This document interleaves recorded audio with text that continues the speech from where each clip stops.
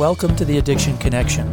We like to believe the opposite of addiction is actually connection, and we are going to attempt to educate you and possibly even entertain you while we navigate all topics addiction. Hi, I'm Dr. Kurt Devine. And I'm Dr. Heather Bell, and we both provide primary care and addiction services. It's our goal to help you learn more about the disease of addiction and its treatments.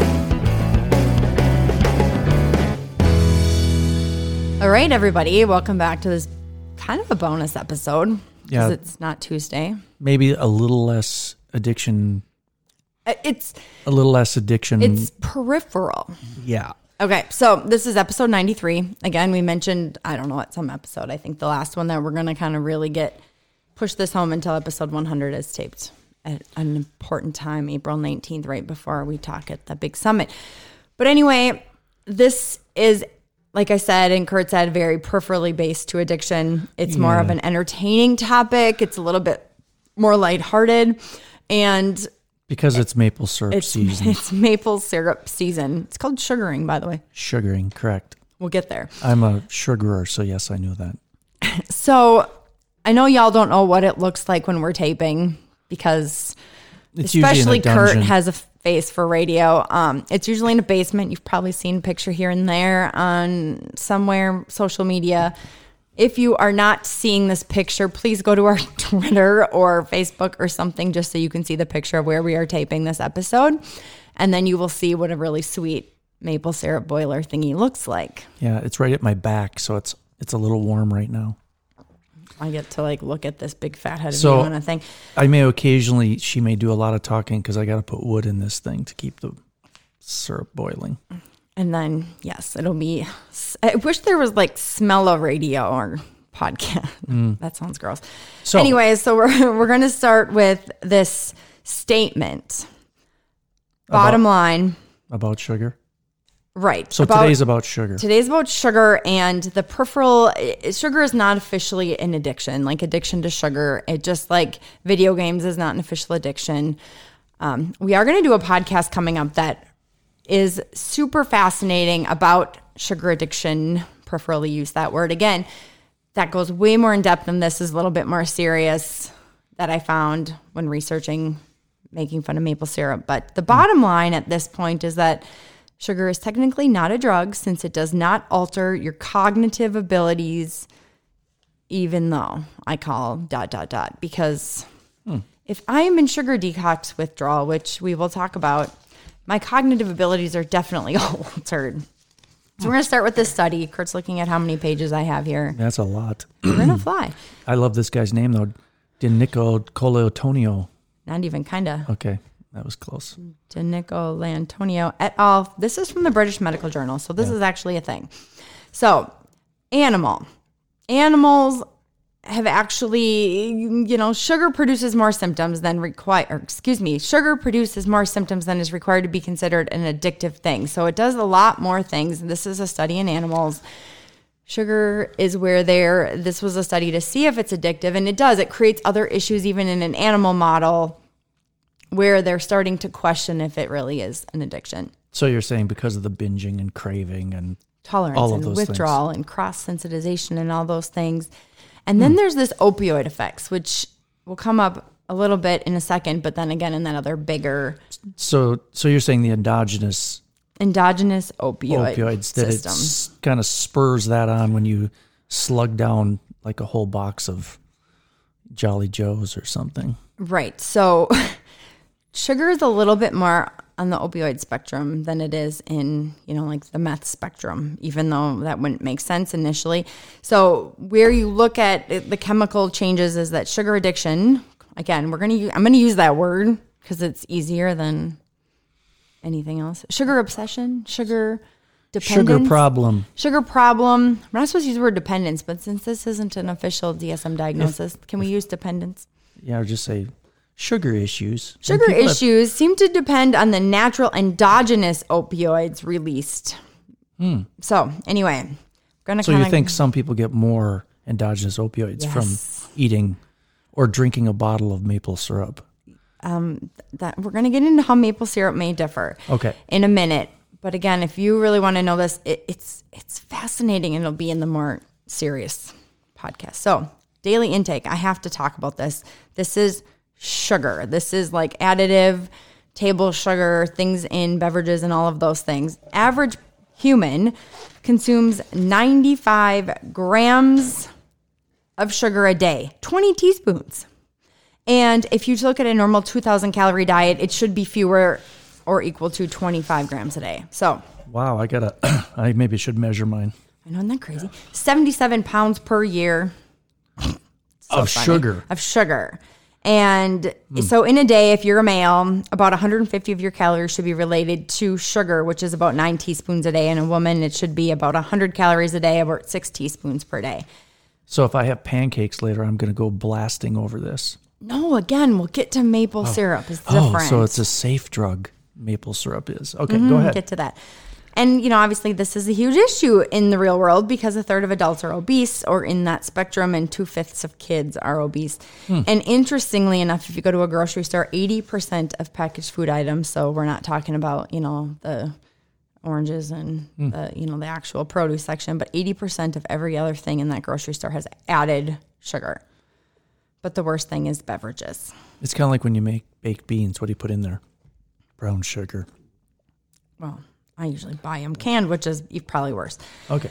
An average soda can 40 grams. Oh, so again, we should all drink fewer than 25 or have that much. An average bottle, like a 20 ounce, is 42 grams. A Starbucks coffee, 47 grams. Boy, even yogurt, 34 grams. Vanilla yogurt. Low-fat vanilla yogurt, 34 grams. In a vitamin water, I'm not supposed to use brands, but that's just what it's called in the study. 17 grams in a vitamin water. So, it's funny because a lot of people look at yogurt as like a low sugar thing that you can just like give to your kids.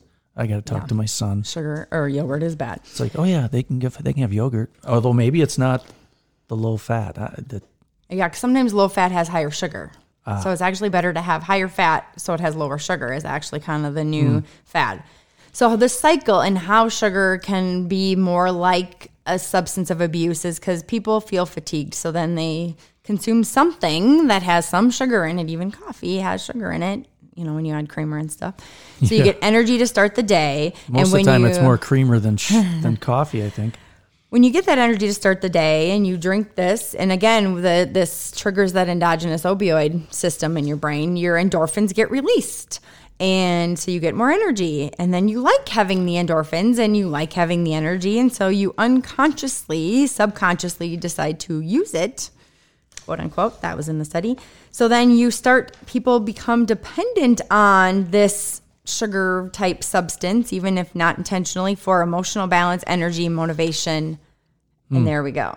And you look at people who have... Can I just mention something really just quickly? Think about the people that get a couple of those kind of coffees every day. I know, right? I mean, how many million calories in energy sugar? Drinks? Whew. Yeah. Okay, I got to go back to this really quickly. So this is more of that data on how much people are consuming. In 2017 to 2018, a 2-year study, the average intake of 2 to 19-year-olds, you don't have this, 19 teaspoons of sugar a day.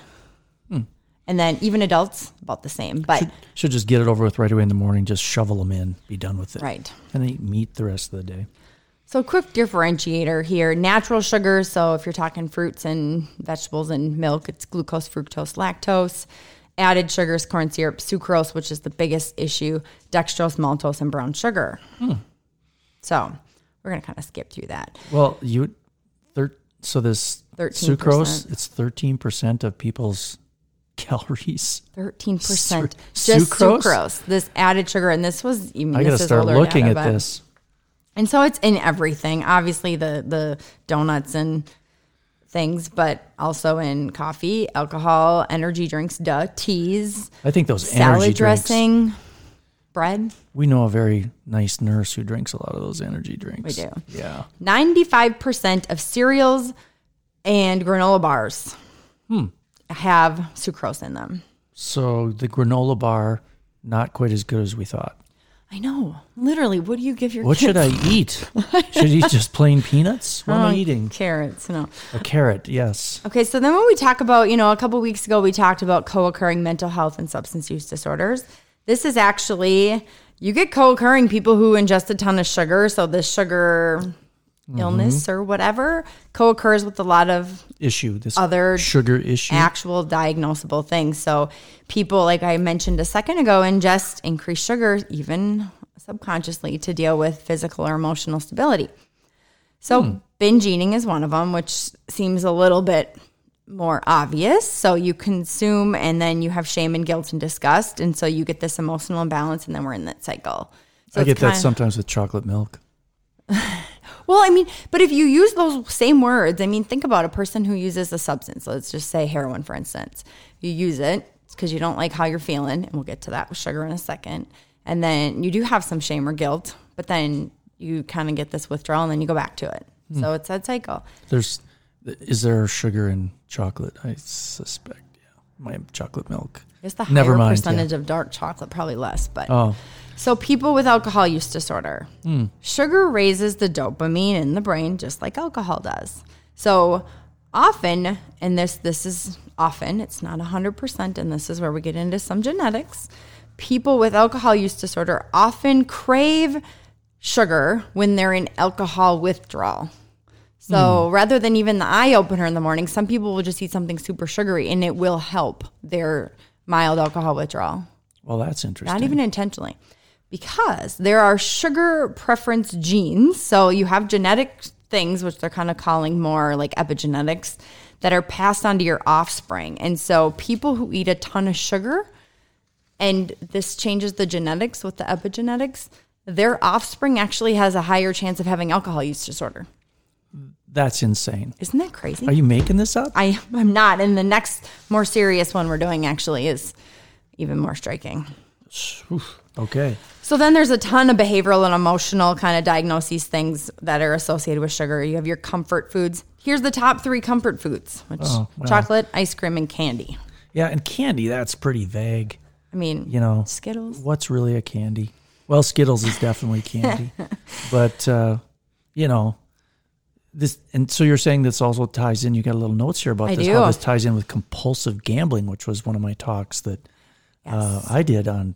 And of course, that is the only behavioral recognized DSM. behavioral. Yep. Yes. Behavioral addiction. But people who the higher and more sugar issues you have, you also more chances of having video game issues.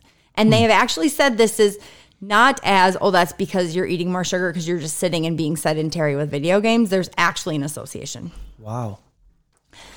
Anxiety. Now, there's 2 different types of reactions with people who have anxiety issues, because anxiety can create irregularities in appetite, which then can lead to eating disorders. So there's 2 different types of genetics with this. When you are stressed or anxious, you get stress-related cortisol release. This is normal. This is across the board. Some individuals, when they get that cortisol release, it actually shuts their appetite down. Others, it actually boosts their appetite for sugar-based meals and snacks. And this is interesting to me because I'm a person who, when I'm under stress, I tend to gain weight. And there are people who are under stress just don't eat. And so there is a genetic component of that response. That's interesting. Isn't that crazy? I'm trying to think what I do when I'm stressed. I probably go more to chips. The salty. But there's also a lot of fake sugar in that too. So, although my go-to stress food is probably the Swiss cake rolls.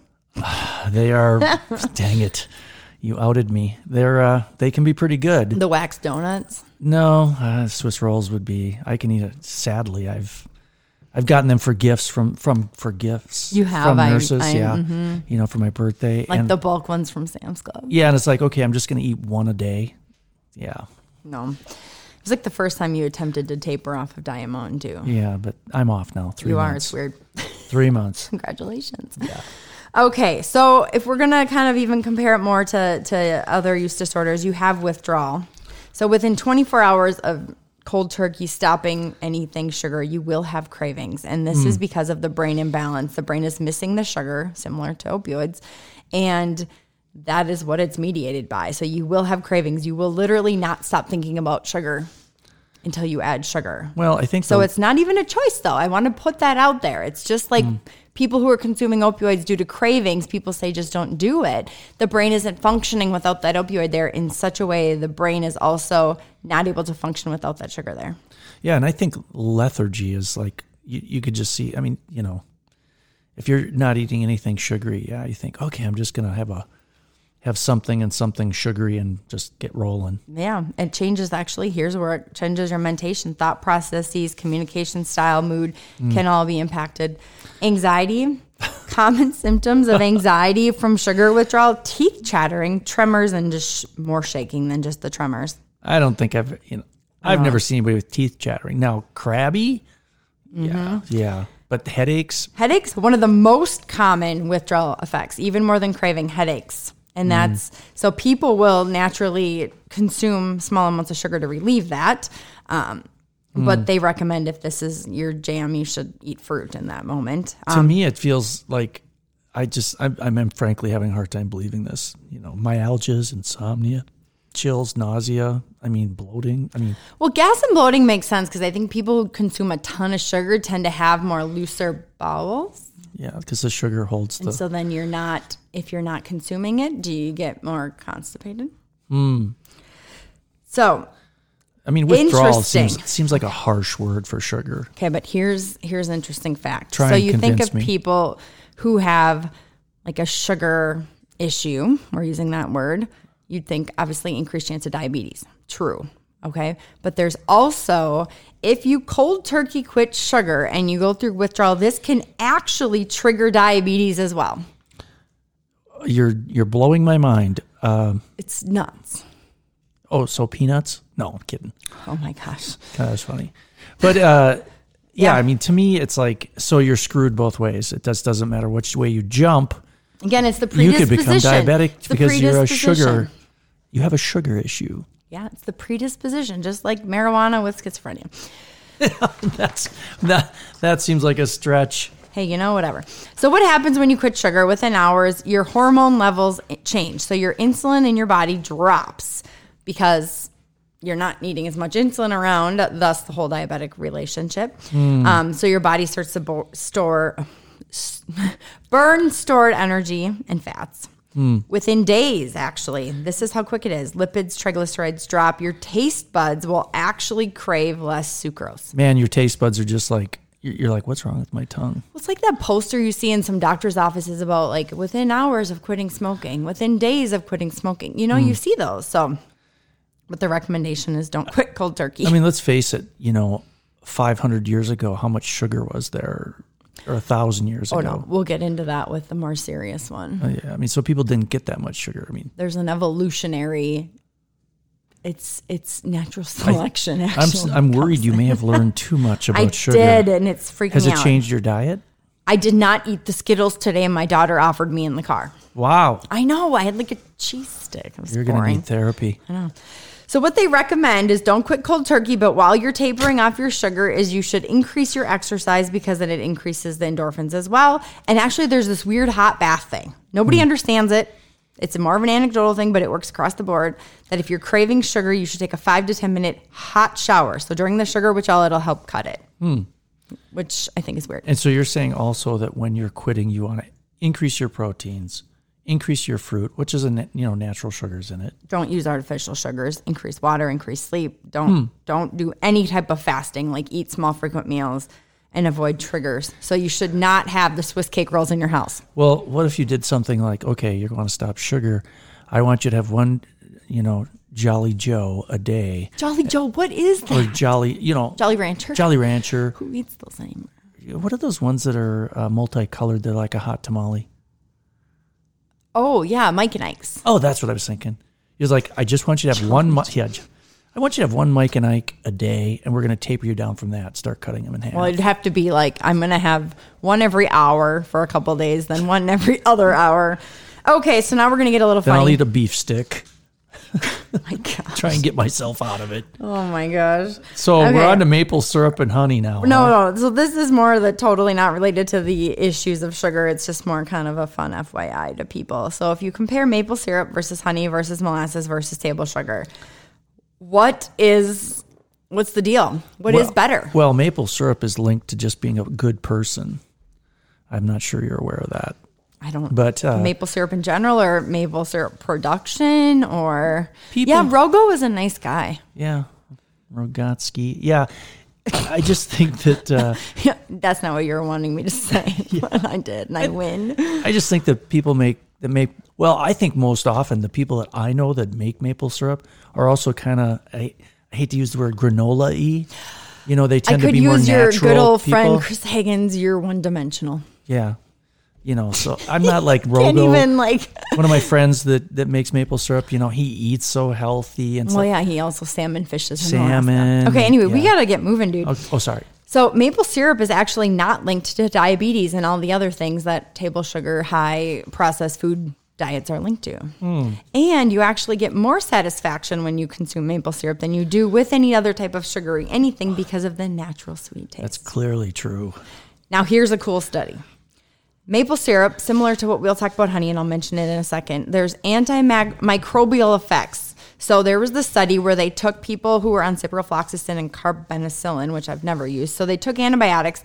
The people who were also consuming maple syrup, I have no idea the amounts, actually had upwards of 90% less antibiotic usage and got better. Was this a Canadian study? Nathalie that was kind of a joke. Tufenjki and team study. We'll get there. I thought it was Toronto. And here's how it works, though.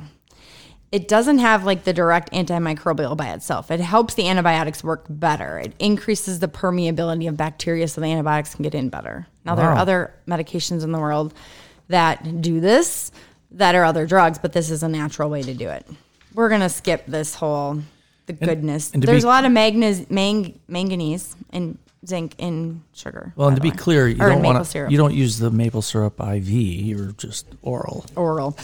Okay, so there is traditional medicine has used Native Americans for thousands of years ago were using maple syrup. They tapped and they processed it even before European settlers. Mm-hmm. And they actually celebrated the sugar moon. It was the first full moon of spring, and they did like this maple dance. That was last night. It's a full moon last night. And so that would have been the sugar moon. Yes, that was. Did you do some weird dance around the sugar shack? I can't talk about it. I'm glad we weren't here. Good thing we should do something funny for the group we're having over tonight in here. Yeah. So it's like, anyway, it was the sugar moon last night. So people, even before they didn't even understand diabetes and things like that completely, used maple syrup to improve insulin sensitivity. So before all the other drugs existed, this is like the early metformin.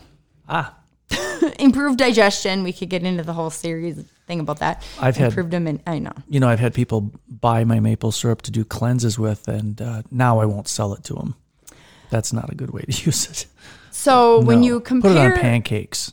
When you compare maple syrup to table sugar, they both are 2/3 sucrose, but maple syrup offsets because of the more nutrients in it. Like I said, the manganese and the zinc. Glycemic index, though, is lower for maple syrup than sugar. Wow. And they said it's more natural. Obviously, you literally tap it out of a tree and boil it versus sugar. This is interesting. Yeah. I don't know. You have the sugar cane. They mechanically harvest it, they clean it, they wash it, they mill it, they extract it, they juice it, they filter it, they purify it, and they vacuum it, and then they condense it. That's all before it becomes a grain of sugar. Wow. So it's way processed even before it becomes corn syrup. I just boil. It's very simple. I mean, otherwise I couldn't do it. You couldn't do it. So if you compare maple syrup to honey, raw honey is about equivalent in decency to maple syrup. It does have a little bit of difference. It's also antibacterial. It has nutritional value. It has a little bit more for the allergy relief, which is why we say honey is good for coughs and put it in tea when you're sick.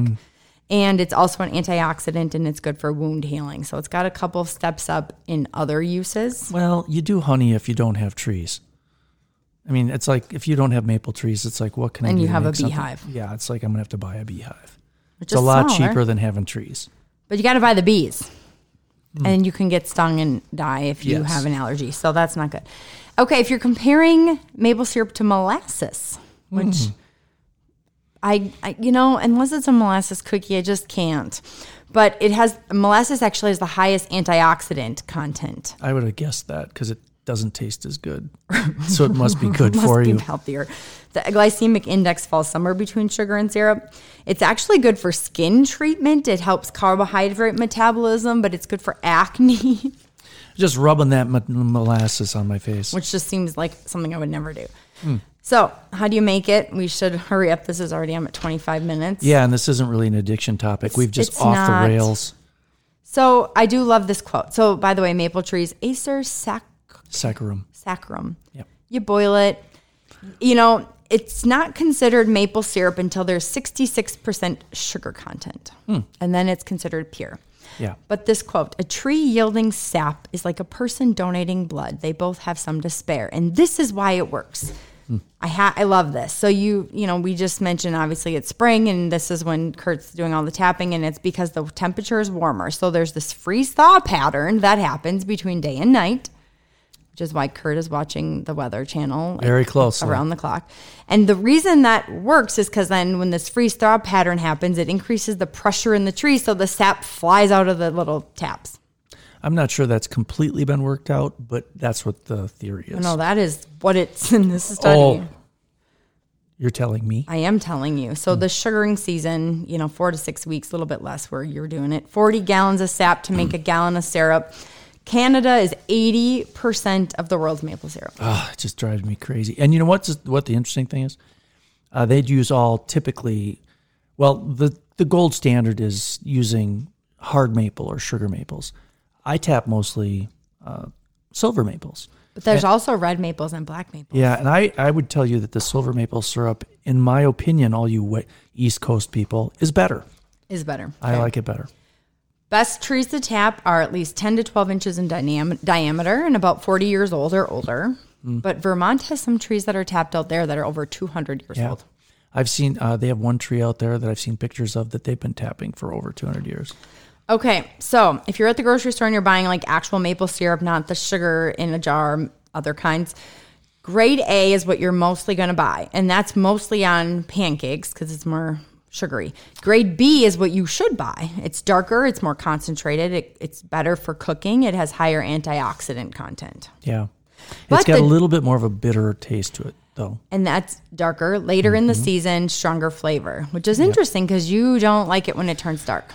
I eat it all. I have some I'm going to bring out to the Sugar Shack today that is darker. Are we going to do it sugar? Oh, we should do a maple syrup taste off. Yeah, like and I have some that is is much lighter. Last year, it was a very fast season, and we didn't get much light. So it is heat stable. Like it's a heat stable sweetener. And they said you should use it in place of sugar in baked goods. So here's the equivalent for all you bakers. You use the same amount of maple syrup as you would do sugar. So it's a half a cup, use a half a cup. But then the rest of the liquids you put into the baking, whatever, cut it in half, 50%. You know, in the past, one of the things that I've made where I replaced sugar was actually bread. Oh, it's amazing. Yeah, you put it in bread. But I'll just so people understand that the beginning of the season, when the trees just start to produce, that's when you get the light syrup. And as the season goes on, the syrup gets darker. And especially if it gets warmer, and some of that and the taste changes a little bit because of the tannic acid, so it's a little bit different. But okay, I'm gonna just like half mention a couple things in here, only because it's funny. This is a blog thing I found, and we're like way at time. I'm dying to hear what you have to say. This dude ranks maple syrup in his food pyramid, which doesn't include vegetables, so his food pyramid looks like yours, right above cake, but right below Italian food. This is an Italian dude.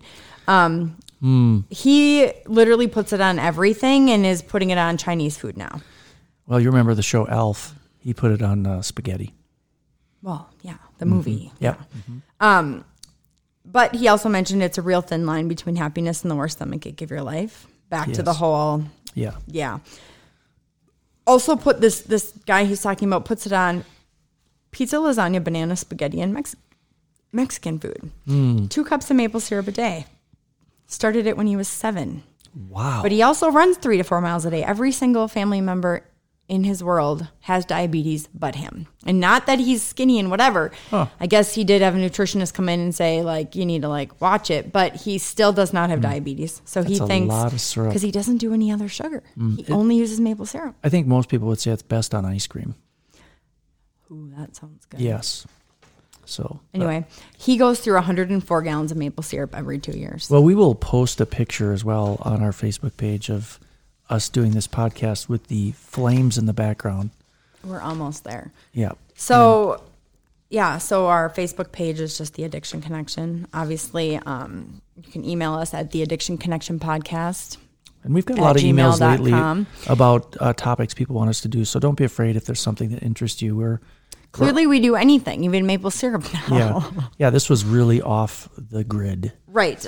And then if you want to check out the Twitter, it's at CSCT Echo. Yeah. CHO. So it's definitely not, but it's all about all the topics we're having coming up. And if you want to be part of the Wednesday Echo, which coming up to this week, we have somebody from NIDA on. You can get hold of Kay Stangl, KSTANGL, at stratushealth.org. And it's STRATIS health.org. Yep. Anyway, otherwise just email us at the Addiction Connection Podcast at gmail.com and we can help you with all of that. All right. Pancakes later. For supper. Bye. As I came by Tara Market for to fee, I met up with the farmer's child, the barnyard's a Delgatty. Linton to Renee, Linton to Renee, Linton Lauer and the barnyard's a Delgatty. He promised me the finest pair that I ever set my eyes upon. When I got to the barnyards, there was nothing there but skin and bone. Linton to Renee, Linton to Renee, Linton Lauer and the barnyard's a Delgatty. The old great horse sat on his rump, the old white mare sat on her wine. When it came to the whip and crack, there wouldn't rise at yoking time. Linton to Renee, Linton to Renee, Linton Lauer in the barnyard's a Delgatty.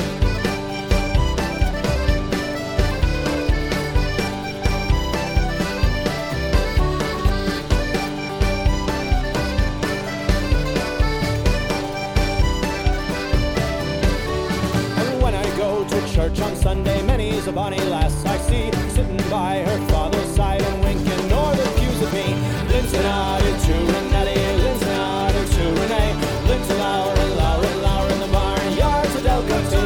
I can drink and not get drunk, I can fight and not be slain, I can sleep with another man's wife and still be welcome to my aid. Linton to Renee,